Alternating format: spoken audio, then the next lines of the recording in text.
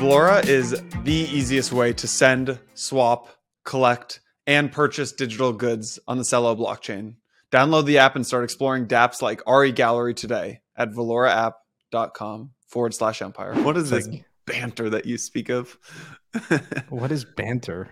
No fluff and empire. No. We don't like to talk about fluff. There's a lot going on. How you doing, man? You know, how's the week treating you? Feeling great. You know, I'm on a runner's high. I told you I was going to run last Roundup, so I went to London, ran that marathon, and yeah, I had a good time. London's a great marathon, so yeah. I heard you. Good. You broke 3 hours. Other than, of course, all the stuff that's going on. 2 hours 47 minutes and 18 seconds. Sub 7, huh? Sub 7 minute average. Nicely done, sir. 620 per mile, or 357 per kilometer. So it's good. Not that we're tracking this. Yeah, but who's counting? I'd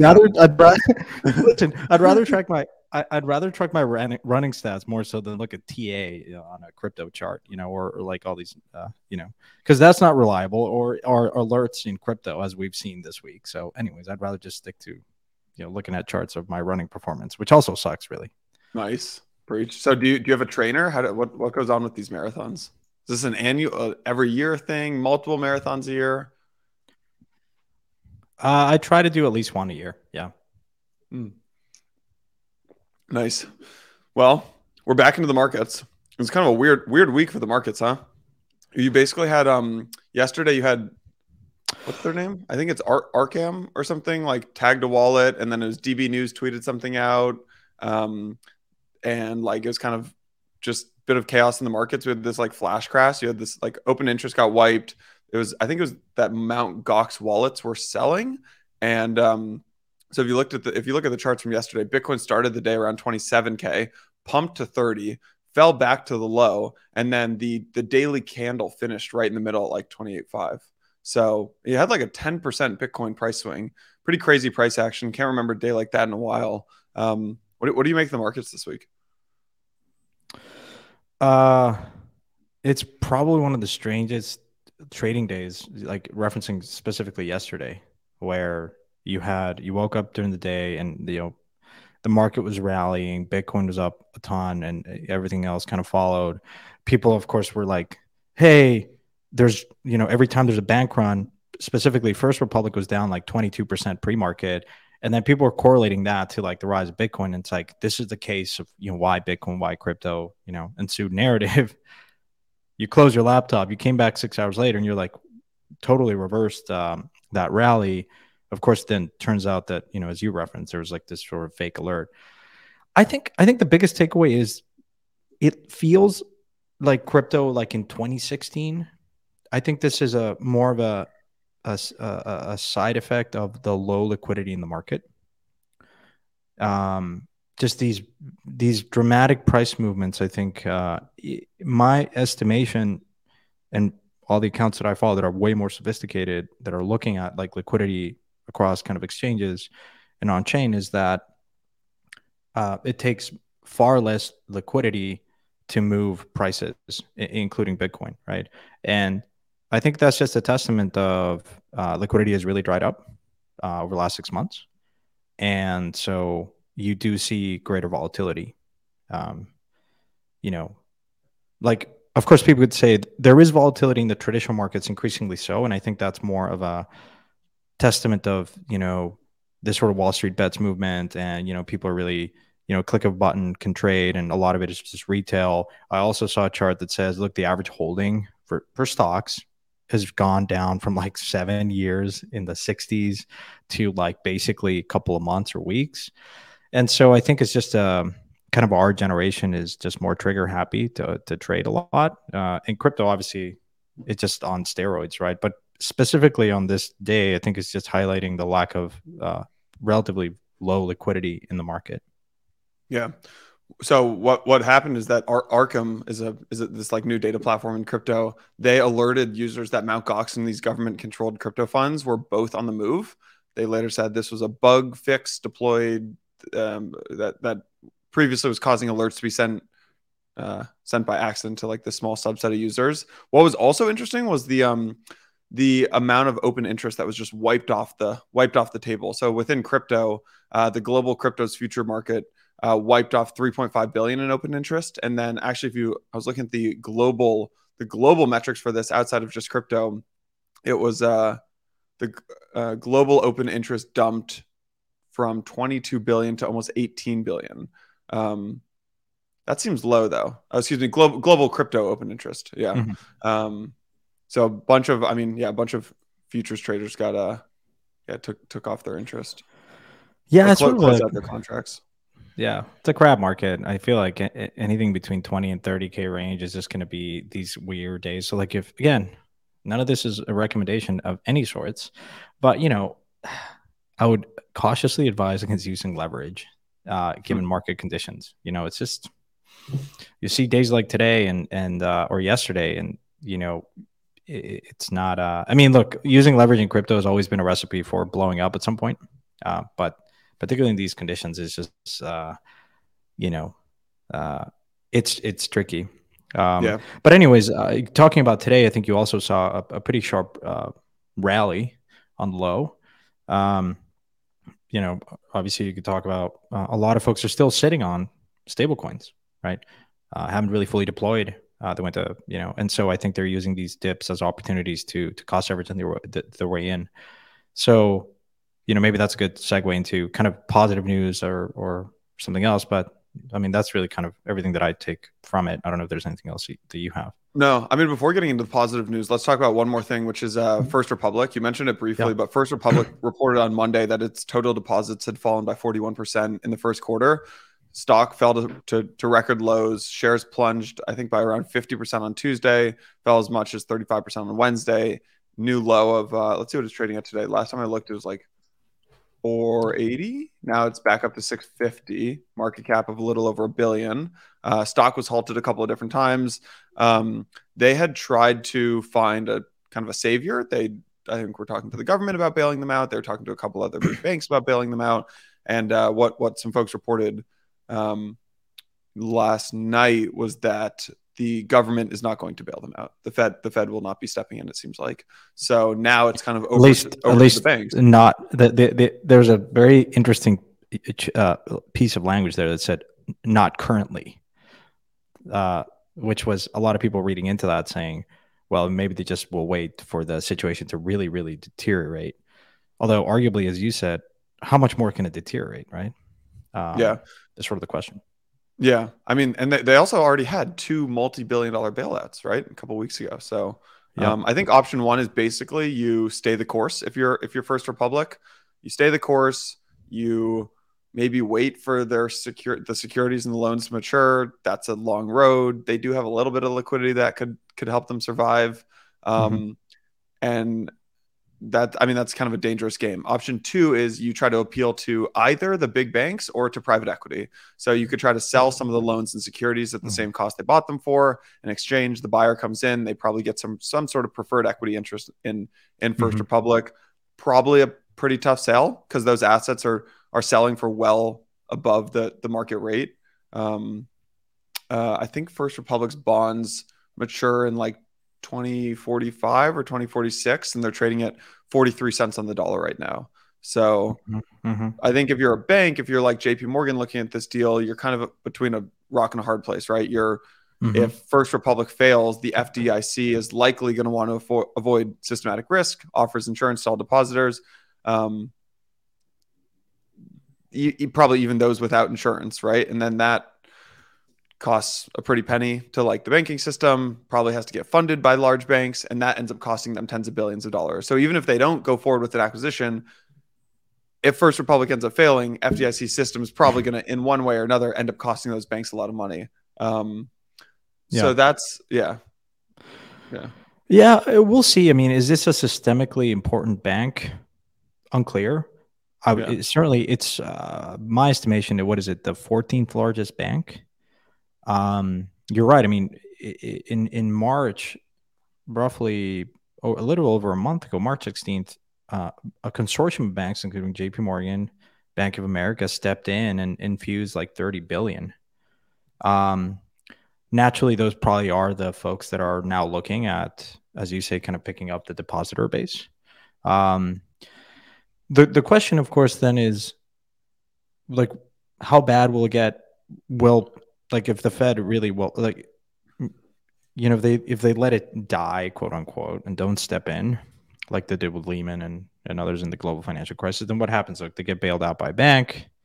They basically buy it for pennies on the dollar, as you say, and like pick up all those depositors, and like uh, and are willing to absorb any withdrawals, and like they take all the kind of the Yeah. assets and liabilities, and then they hold to maturity because they have a much stronger balance sheet, if you will, most likely. But the thing that I am thinking about is like the game theory of like, how long do you wait? Obviously there's a bit of a, you wait as long as possible to get a If you're better. a bank, you wait as long as possible, but right before it goes into receivership. Because I said there's two options. There's really three options. The third option is what happened to Silicon Valley Bank on March 10th when the California Department of Financial Protection took possession of and forced close down SVB. And then March 12th when Signature Bank was closed by the New York State Department of Financial Services, the NYSDF. Right. That's like, I think the worst case here is if it goes into receivership, which just Mhm, means that like a regulatory authority or government agency takes control of the bank, takes mhm, control of the assets. Usually the goal there is liquidate the bank's assets to repay the creditors. So I think if you're a mhm. bank or a private equity firm, you essentially, and you're trying to optimize for the deal, you're basically trying to take First Republic to the brink of receivership, but not let it go into receivership. That's my understanding of this. Yeah, I think you're right. The only question is like, well, what about other banks and the potential cascading effects of people like, there is a lot of jitterness, fear in the market. If this really goes to that level, I wonder if it's going to trigger a whole cascading effect of bank runs on other banks. And then, of course, the thing that most people are now looking at is commercial real estate and banks that have a big exposure to commercial real estate. And so, yeah, if you're the Fed, if you're Jamie Dimon, I understand. Like, look, not every bank is Silicon Valley Bank, right? There's some great charts going around in terms of the exposure they have to commercial real estate, to some concentration in terms of industry, region, right? A lot of the bigger banks, Bank of America, JP Morgan, I mean, they have a very diversified portfolio. Their exposure to commercial real estate is fairly lower relative to other banks, or there's no particular exposure to any given industry, right? So, look, all those things matter, but I do think that by and large, like, I think I do worry about the second order effects of really letting it, uh, pushing it farther and farther to that point of being very close to being taken into receivership and someone swooping in and buying it like a JP Morgan Yeah. in terms of just general confidence in the market and depositors. So Bitcoin, I'm looking at the chart right now. Bitcoin pumped 10% basically on news that First Republic was struggling, and it started the week around 27, pumped all the way up to 29. What is this number? 29.9. We almost touched 30. So I thought Nick Mm-hmm. Carter had the best take on this, which is Mm-hmm. he tweeted out, he said, the fact that Bitcoin almost mechanically rallies on news of bank failures is one of the most validating phenomena I've experienced in a decade of doing this. He said, to be clear, I don't want banks to fail, and I'm dismayed at how Fed policy has zombified the sector, which will surely slow growth. But having Bitcoin act in this manner is remarkable nonetheless.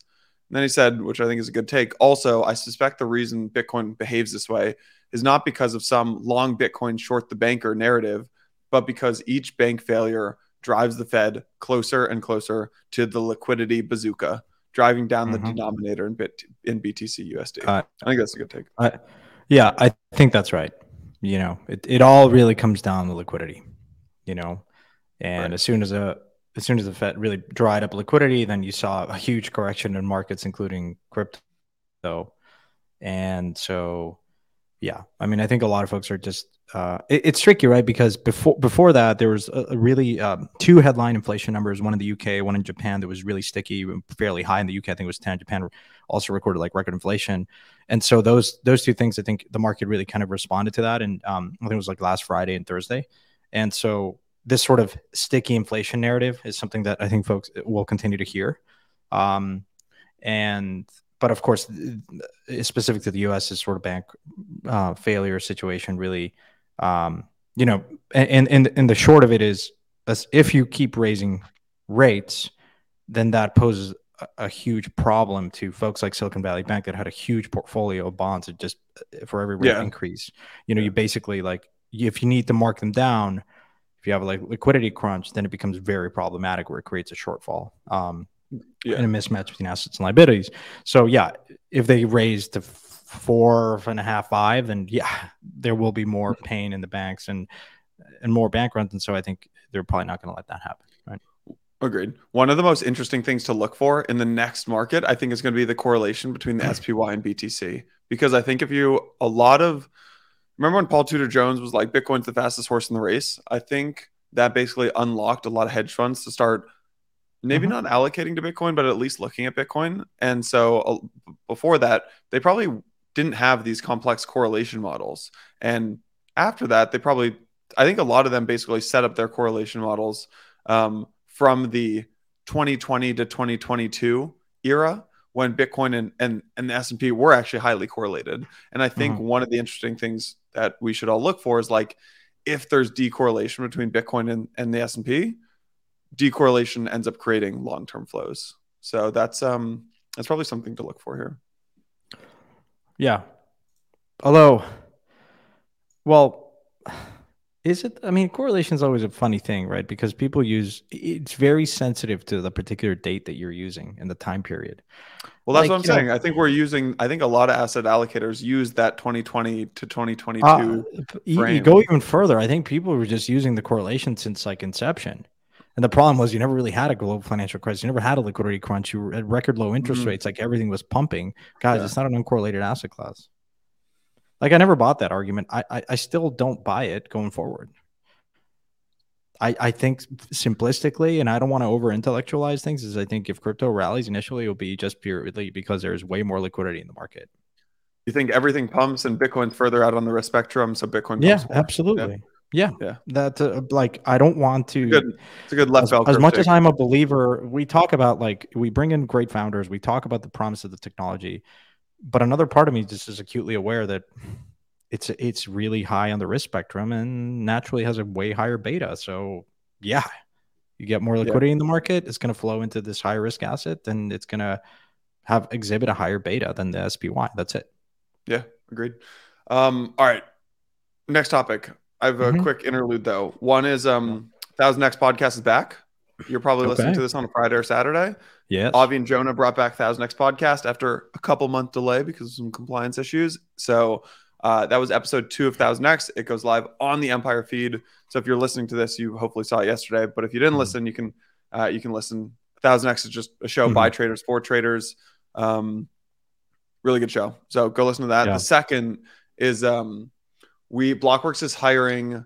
We have a bunch of open roles, but one role that might be interesting to listeners of this is a director of podcast role. So we have 7 shows at podcasts at Blockworks. I want to say now we'll probably end the year around 10 shows in the network. We're launching a couple more in Q2 and Q3. We are hiring someone to oversee the entire network. So if you are really deep in the weeds with crypto, you like macro a little bit, you have ideas on like how to grow content and like ideas on how to make content like Empire even better, how to grow shows. You're comfortable working with talent like Santi, real pain in the ass, tough job. So yeah, we're hiring this role. It's a director of podcast. Yeah. So if you have experience with podcasts or content and that sounds interesting to you, just DM me on Twitter. Yeah, I think it's one of the greatest roles because I think the challenge for crypto has always been how do we keep people engaged? I think what we're trying to do here is just create as much as unbiased educational content for people to really learn about this space. But growing that audience and acquiring that and keeping engagement high is a challenge, a good one, I think.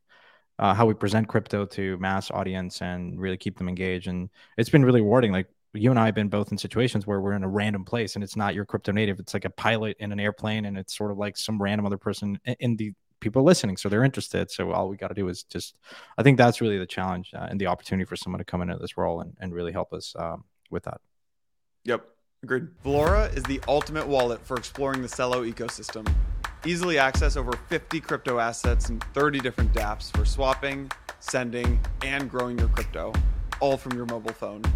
If you want to see real world use cases for crypto, Valora's dApps page is the easiest way to access a growing list of the latest refi and DeFi applications, including NFT marketplaces like the RE Gallery. dApps like RE Gallery, which is available for Android users and through Valora's web browser, are merging Web3 with traditional commerce to give local artists around the world the power to transform their art into NFTs and digital collectibles. Discover artists, browse collections, and use your Valora wallet to mint or purchase NFTs for real physical products. Download the app and start exploring today. It's valoraapp.com/empire, VALORA app.com/empire. What do you want to talk about next? You want to talk about Mad Lads? The Mad Lads mint? We can talk about that. We can also talk about the episode we just recorded yesterday. Oh, yeah. Let's do that. Let's do that. We had a great episode on this question of, can we decentralize sequencers? Because it keeps coming up, right? Like, scalability as an overarching topic is something that we're going to continue to cover here because it's important, right? It's one of those things that you have Optimism and Arbitrum and Coinbase Base and ZK, some ZK implementations. Like, it's going to be it's probably one of the most important phenomenon happening in crypto right now.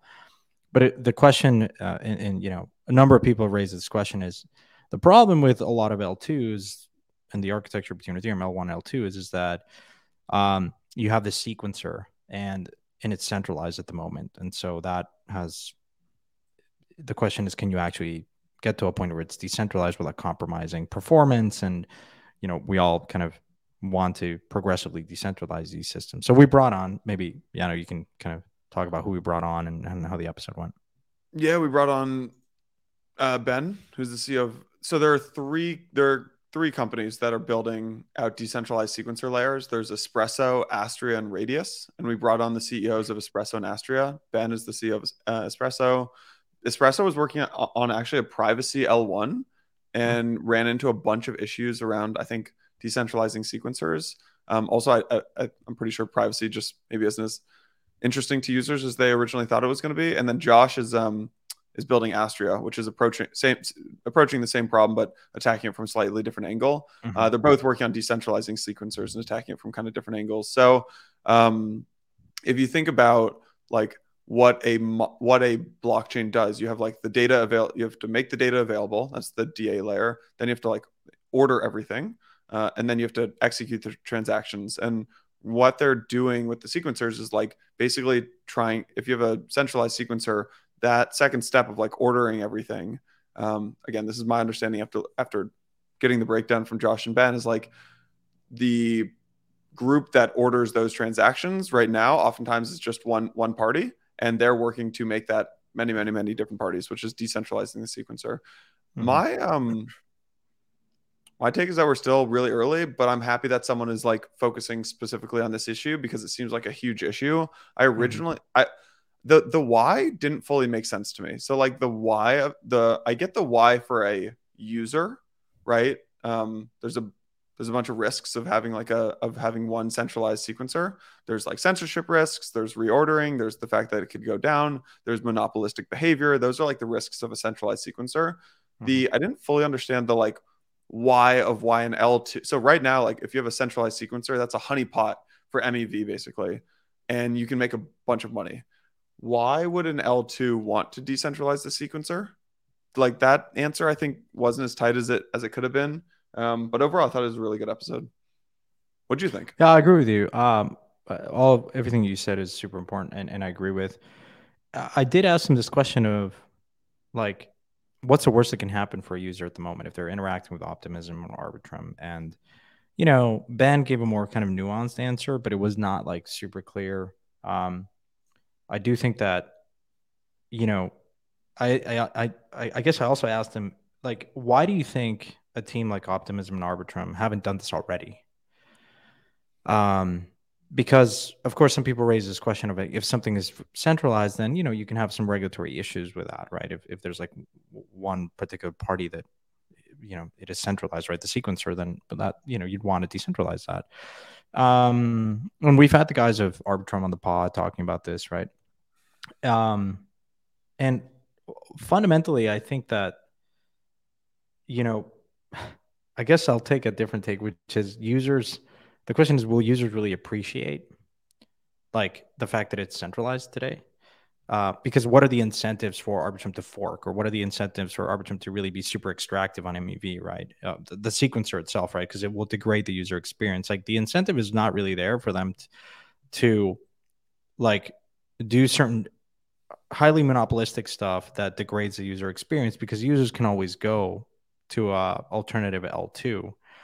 The On the other end of the spectrum, if you decentralize the sequencer, but the tech is really not there, or it degrades performance, users will probably notice that and be perhaps more critical of that, and then go to maybe another L2.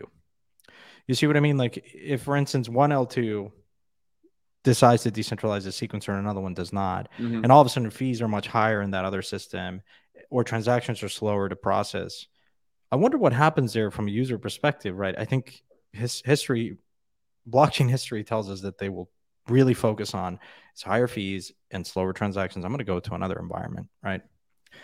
And that's just a state of like user experience and user behavior. And so, yeah, it'll be really interesting. It does feel early to me. I At the end of that podcast, I asked them, "Hey, like, are we a year out, 2 years out? Like, when are we actually going to see these systems like the decentralized sequencer go live?" And they both seemed to think that it was going to happen sooner rather than later, like within 6 months. They said, I believe, like they referenced the ECC, which is actually coming up this summer, and so it'd be fairly interesting. It is no different, like decentralizing a sequencer, and as they would say, is no different than like kind of bootstrapping your own L1, right? It also reminds me a lot of the history of Lido, like bootstrapping like a decentralized validator set, right? So it's more of an economic challenge, not a technical challenge, as they said. But it'll be interesting to see how both teams kind of develop and work their way towards actually getting this live.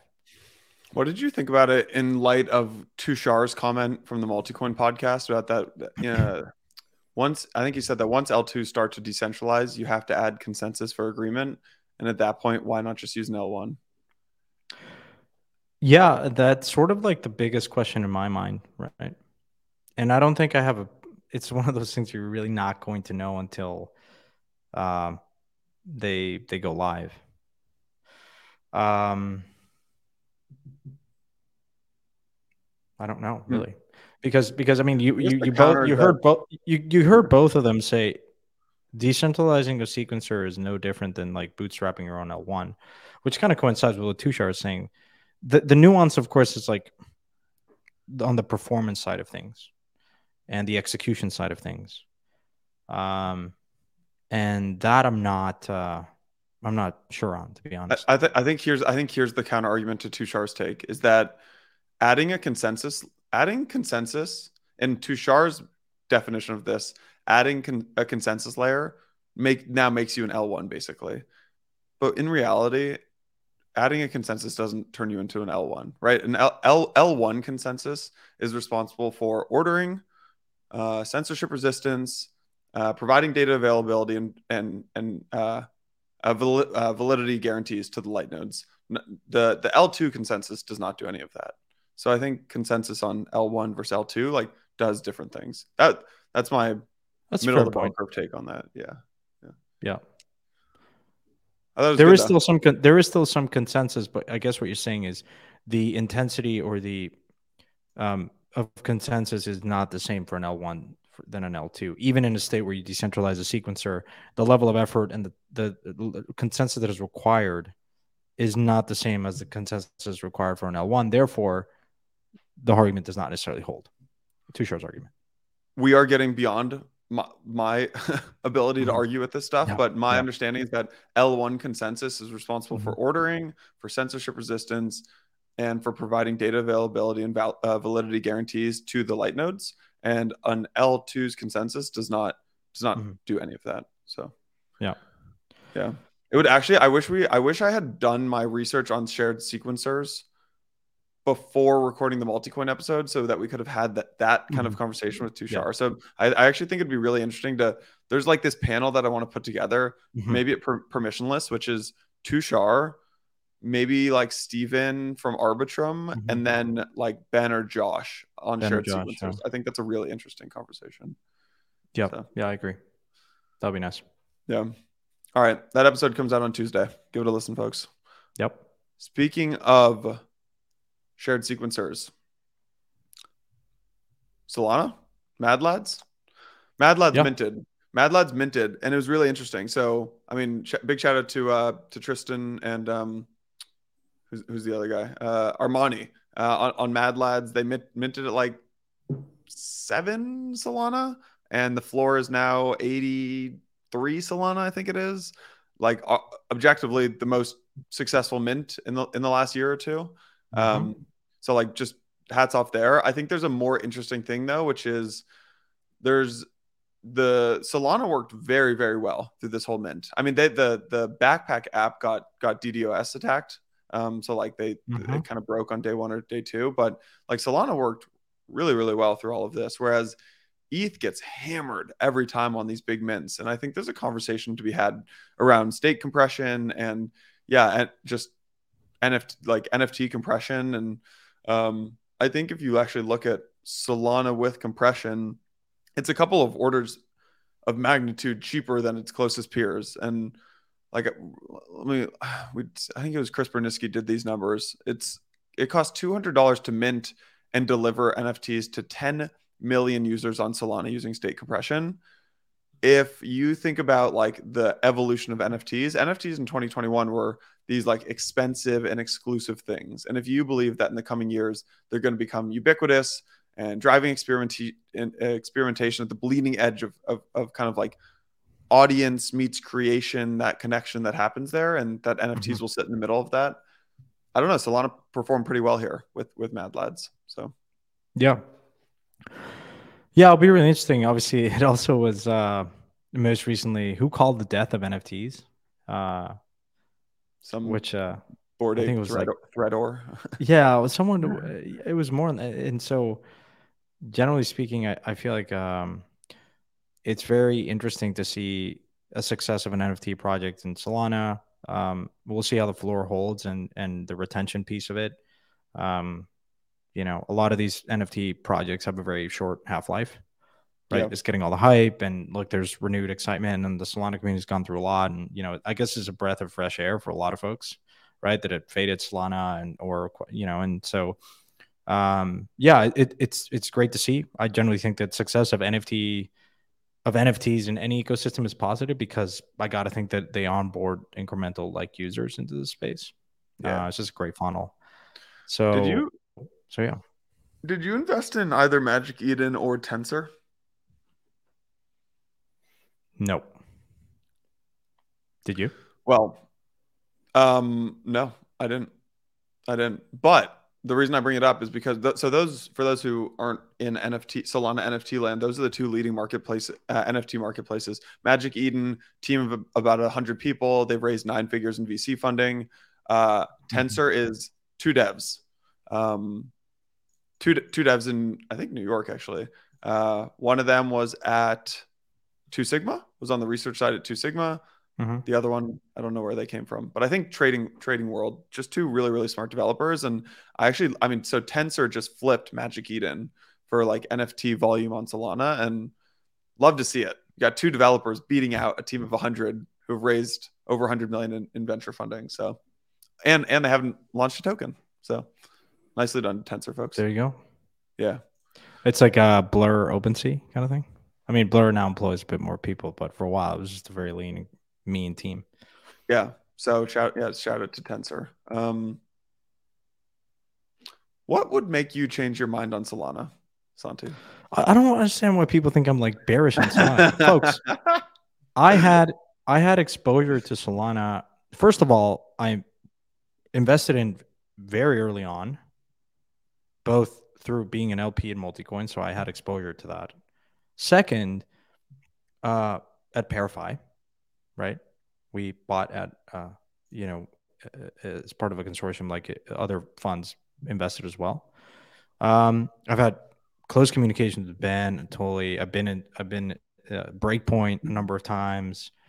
Um, like I'm not bearish on Solana. I'm critical of like any system. No, I gotta say, like, even I got it wrong too. I mean, I got like a lot of the Solana community saying like, "Hey, there's no reorg here. Like, you should really understand how it works." And like, I was wrong, right? And so I would agree that I'm not as close to the Solana ecosystem as I am to the Ethereum by virtue of my portfolio companies. A lot of them are in Ethereum, but I've made a number of investments. Probably between 15 to 20% of my portfolio is has exposure or is working deploying in Solana. So yeah, like it matters, and but I'm not like as close to it. That's just the reality of things. Um, and I've said it time and time again. I was not in this podcast. I was being interviewed in another podcast, and I said we were talking about like what defines communities, which I've always found to be a very fluffy construct and term, which people throw around lightly. But I do think that Solana has always struck me as, if I were to define like a number of ecosystems, I think Solana is far more different than perhaps other EVM um, L1s, not only from an architecture perspective, but also from a just the DNA of Solana. If I were to summarize it, is like very resilient.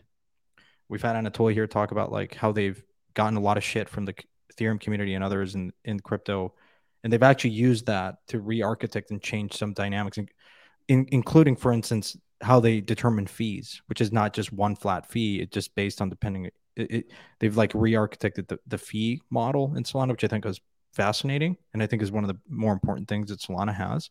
It's like in reality, it's like Uber, right? You have surge pricing in a particular geography. You have surge pricing in New York that doesn't affect surge pricing in Bangalore, folks. Yeah. Shouldn't. And so like those kind of their willingness to be very malleable and actually adapt is very interesting. I think they're going through a pretty important moment, like Ethereum did after the DAO hack, that will really define their community and really harden them, and they'll survive. Like um, in private conversations, I just had a price in mind, and after it hit, like it was a goodbye in my mind, in my book, like sub 10. Um, and but more importantly, I think the other piece that I want to talk about is the Solana phone, which a lot of people are now getting. And that type of thinking and out of the box thinking is what you see in companies like Apple that just created like a new category like an iPad. Like, of course, they're not creating necessarily like it's an Android phone, but when you think about the friction points in crypto of onboarding, like having a phone like that is the type of thinking that can get very, like, the upside of that experiment is very high. And I think that is perhaps one of the more interesting things and a highlight of the team behind Solana and their willingness to like experiment with these kind of things. So yeah, long answer. Like, I'm not an expert in Solana, no, by any stretch of them. I'm like acutely aware of that, but I pay attention to that, and it's the second ecosystem that I'm most excited in terms of where I put my dollars to work. Does that make sense? Did I strike a nerve there? No, I mean, like, I Yeah, want to just clarify it because sometimes just people think that I am, of course, biased. It would be dumb for yeah. me to like, I just do like where I put my money to work is where I'm most invested. So obviously, Solana is not like, it's Yeah, like the yeah. multi-coin guys, right? The So what? multi-coin So what? guys So like you bought. So look at you the bought world and Solana. lens Yeah. through Solana architecture, and they think that's the greatest and greatest. I just sort of like, I've never been a maximalist. Like, I'm aware that I think we're perhaps more early than not, and any sort of rigidity in your thinking is gonna be like is really gonna cost you, and more so how things get implemented now, where ideas spread much faster, and these projects and experiments get a lot of traction and die much faster, and so the half life of that. So you can't really just. Is there a version here in probability that Ethereum is not the dominant L1? Absolutely, it's greater than 5%. I think. Like, the race is not won yet, primarily because we have like a few million users in crypto active, much less than that. So like, can't really say, right? Um, so the barriers to entry in open source systems are lower, and so people can just switch very quickly. As a lot of projects left Solana during this crisis to go elsewhere, and now are wondering, was that a good choice? Now they can always come back, right? So So you yeah. bought you. You bought Sol in Q1. Yeah. I had a number in mind when it dipped below 10, didn't Below it? 10. Like Yeah. it hit 830 something, or I was like, Yeah. okay, That was the probably. Solana's over day. Yeah. Yeah, yeah. So it's always like when the pendulum. The traditional investor that I follow the most, and he has a great memo now about like bank runs and all this stuff, is Howard Marks, and he is also always one of the things that I've read. He has also a great book, like the the most important thing. I think it's a great book, but his memos are free, and you can like access them on his Oaktree website. And the thing that has always stuck on me is like price is the most important thing. Now, how you determine fair value of an asset's another, but prices can make you can buy a great asset at a terrible price, and it makes for a terrible investment. You can buy a terrible asset at a fantastic price. First Republic, for instance. Maybe you think it's a terrible asset. Maybe it's a shitty asset, not as pristine. But if you buy that for a, a dollar, it's great. Like UBS, for instance, like their acquisition of Credit Suisse, they'll print because they just got it basically for free. So, anyways, I think that's what yeah, tangent, but I love Howard Marks, and I think price is difficult to ascertain in crypto, but I guess you just sort of like when you see something really get pounded on and the sentiment, uh, gauging by the sentiment on Twitter or just crypto generally, like just sort of tends to be a good indicator of when to enter or exit a market. Agreed. Glad we got you on Solana. You got me. You got me, folks. Like, okay, can we talk about something? I'm actually really interested to hear your take. Now I get to ask you. I can tell these Twitter comments we're getting to you about like Dude, stop I asking me just can questions. Okay, tell. now's your time. Stop asking me questions. I'm going to ask you a question. Question is, so we had the genius of Chamath say that crypto's dead. I think the media, like the headline was, he said that crypto is dead, but I think he meant to say like crypto's dead in the U.S., but not to infer that the crypto as a whole was dead and there's no promise there. I'm curious what you think of that. If you don't spend time in crypto every day, I completely understand how you think that crypto is dead. But to me, that is just a telltale sign that someone doesn't actually spend any time in the industry. Because let's look at what we have going on today. You have all this stuff happening with Solana that we're talking about. You have these amazing conversations happening around around MEV. Like this whole episode of Bell Curve or season of Bell Curve with MEV, super interesting. Some of the smartest people I know right now working on what should happen with MEV. You have L2s like Optimism and Base and Arbitrum and like all this great stuff happening on L2s. You have like these brilliant minds who have like quit Google to go work on figuring out shared sequencers. You have like NFTs making a comeback right now, like with the hottest NFT drop in like the last probably 2 years with Mad Lads. You have different you have like this whole Cosmos ecosystem, like kind of trying to figure it out, but like doing some really interesting stuff. I just think that just tells me like they don't spend any time, and it's not if you but like I don't fault them. I don't know. Like Chamath is Oh, investing no. in Okay. nuclear and like fusion and like carbon credits. I heard is his new thing. Like I'm I don't know. And Yeah. that doesn't shock me that he thinks that crypto is dead. But if you spend any time in crypto right now, you would obviously know that you have like the 4626 ERC 4626, the token vault standard going to come out soon that everyone's going to be talking about. You have like ZK EVMs. You have the Mhm. Saga phone launch. You have like liquid staking derivatives, like LSDFi is going to be a thing in like Q3, Q4. You have like, yeah, roll up sequencer decentralization, payment for order flow, and like the MEV latency wars. There's just so much happening right now in crypto. It's so that just tells me that he's not spending any time in crypto. That's fine. He'll come back. Yeah. He was early in Bitcoin, and then he like sold a bunch because he bought a house in Tahoe with Bitcoin, and that cost him dearly. I think you could have probably bought a whole lot of Tahoe with that Bitcoin that he transacted with for that parcel Mm-hmm. of land. Talking about like exciting developments, I think a couple of things that I think we mentioned here that are gathering our attention. I'd say there's been a lot of surge in base. Like this is Coinbase L2. There's been a lot Yeah. of there's still in testnet, of course, but like a lot of deployed contracts in testnet. I heard, obviously Aave, Sushi, a number of other projects really kind of like, lining up. Um, there's still a lot of questions of how that's going to operate, right? Is it going to be have a decentralized sequencer? What's going to be the validator set? You're going to have KYC, or you're not. Um, yeah, I don't know if there's anything you'd add to that, but anyways, I this is probably the thing that I'm following the most in terms of like developments. Obviously, the decentralized sequencer is farther out, but like in real time, this might be the most important thing because I really want to track, um, you know, the onboarding from like Coinbase exchange users in the millions into, this Yeah. L2. I think that that alone is could potentially be the biggest catalyst that we're going to see this cycle. Yeah. I mean, so if you're so Blockworks Research put together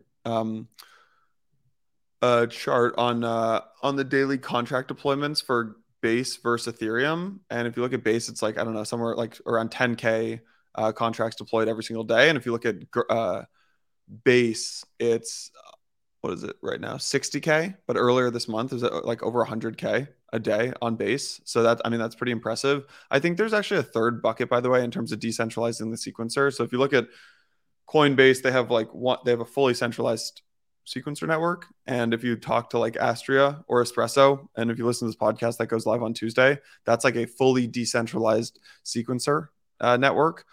I bet Coinbase will do a third option, which is like one by one adding what like very very methodically decentralizing the sequencer. So I bet they will pick another big company in crypto, for example, that is very Mm-hmm. comfortable running nodes or something like that to to be the second to like decentralize the sequencer by one. So then there's two, and then they'll pick another one, and then there's three. I think that's how Coinbase will probably Yeah. decentralize their sequencer. Yeah. So Speaking of really exciting developments in L2s, I mean, I'm really curious to get your take. Franklin Templeton announced this was yesterday. Franklin Templeton is one of the largest kind of mutual funds in the world, I'd say. But they announced that the Franklin on-chain U.S. government money fund is going to be the first registered the first U.S. registered mutual fund to use a public blockchain, in this case Polygon, to process transaction and record ownership. So basically, if you have like one share of this mutual money money fund FOBXX is represented by one Benji token, and this sits and lives in Polygon. And so, if you're a token holder, you get exposure to the fund, which invests mostly in, I believe, like treasuries or whatnot. And you have like their own app, and in the app, you can see kind of this token, which is like the represents basically maps 1 to 1. mm, Um, it's interesting. I'm curious to get your take because like you mm, saw like Maker basically kind of go their own route and have to set up as a DAO, like touch, the real world and, you know, to get to buy treasuries. Like, does this mean that, basically you can buy Benji tokens and get exposure to, like, can you do the reverse, right? If you don't have like a broker, if you don't have like an account with Franklin Templeton or whatever, or like some other, Schwab or Fidelity, can you just buy the Benji token and that gives you access to the money fund? And if you do that, do you have to like KYC? Do you have to do some like basically other process to like get onboarded?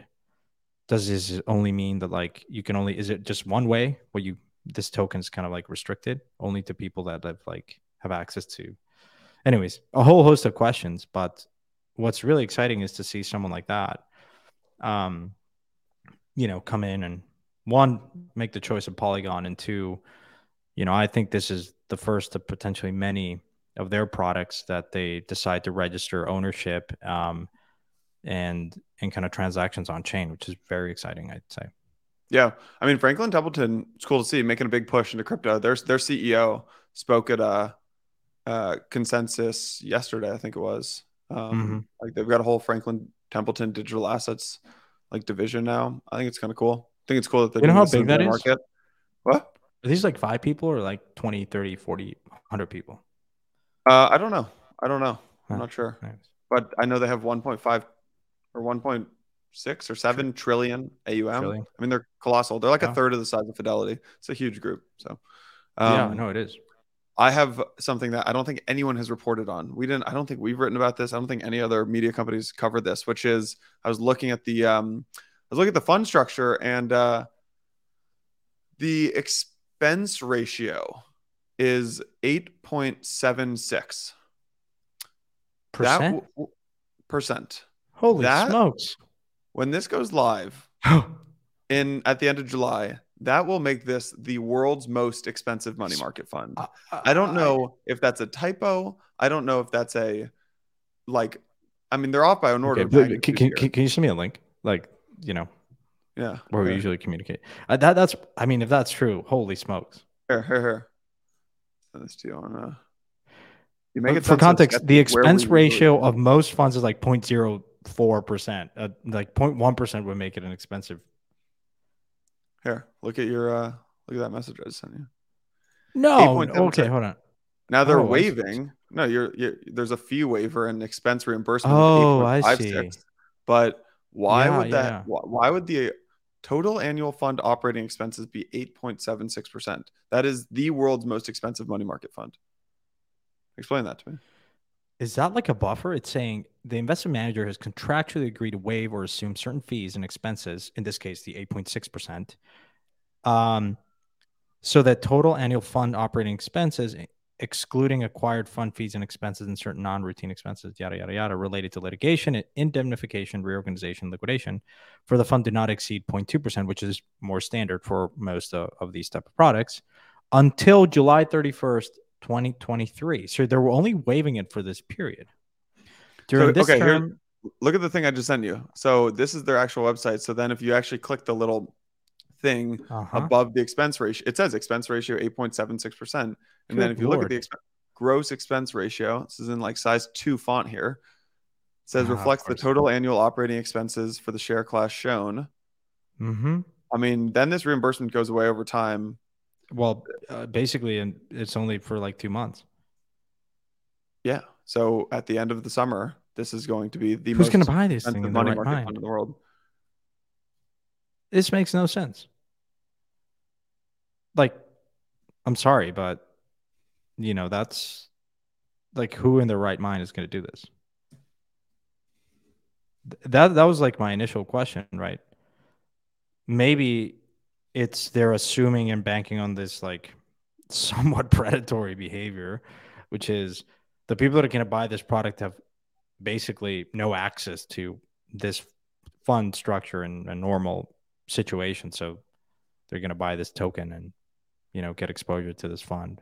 Yeah. But it's quite strange actually. Yeah. All right. I have one more thing, and then I got to wrap because I have to Yeah, well, I was just saying, jump to a this is just a meeting. reminder, folks. But great catch, by the way, because the headline is very bullish. I'm curious who buys this stuff. Like they're going to get it's like the No. Coinbase NFT launch. You're going to have like $2 of people invested in this thing and then realize, Yeah, holy, I don't get it. But I I don't do get it. want to If highlight someone if actually someone from Franklin Templeton or Polygon, wants to come on and explain this, yeah. please do. Circle CCTP Yeah. finally actually soft launched, and I just want to give a quick overview. I talked about this a couple months ago when they announced it, but I think it's a pretty big deal that feels technical, and so it's kind of been swept under the rug. But I think this in case you guys missed it, CCTP allows USDC to be transferred seamlessly between chains, and is just going to enable this like better cross chain UX. So it's Mhm. soft launched on ETH and Avalanche yesterday.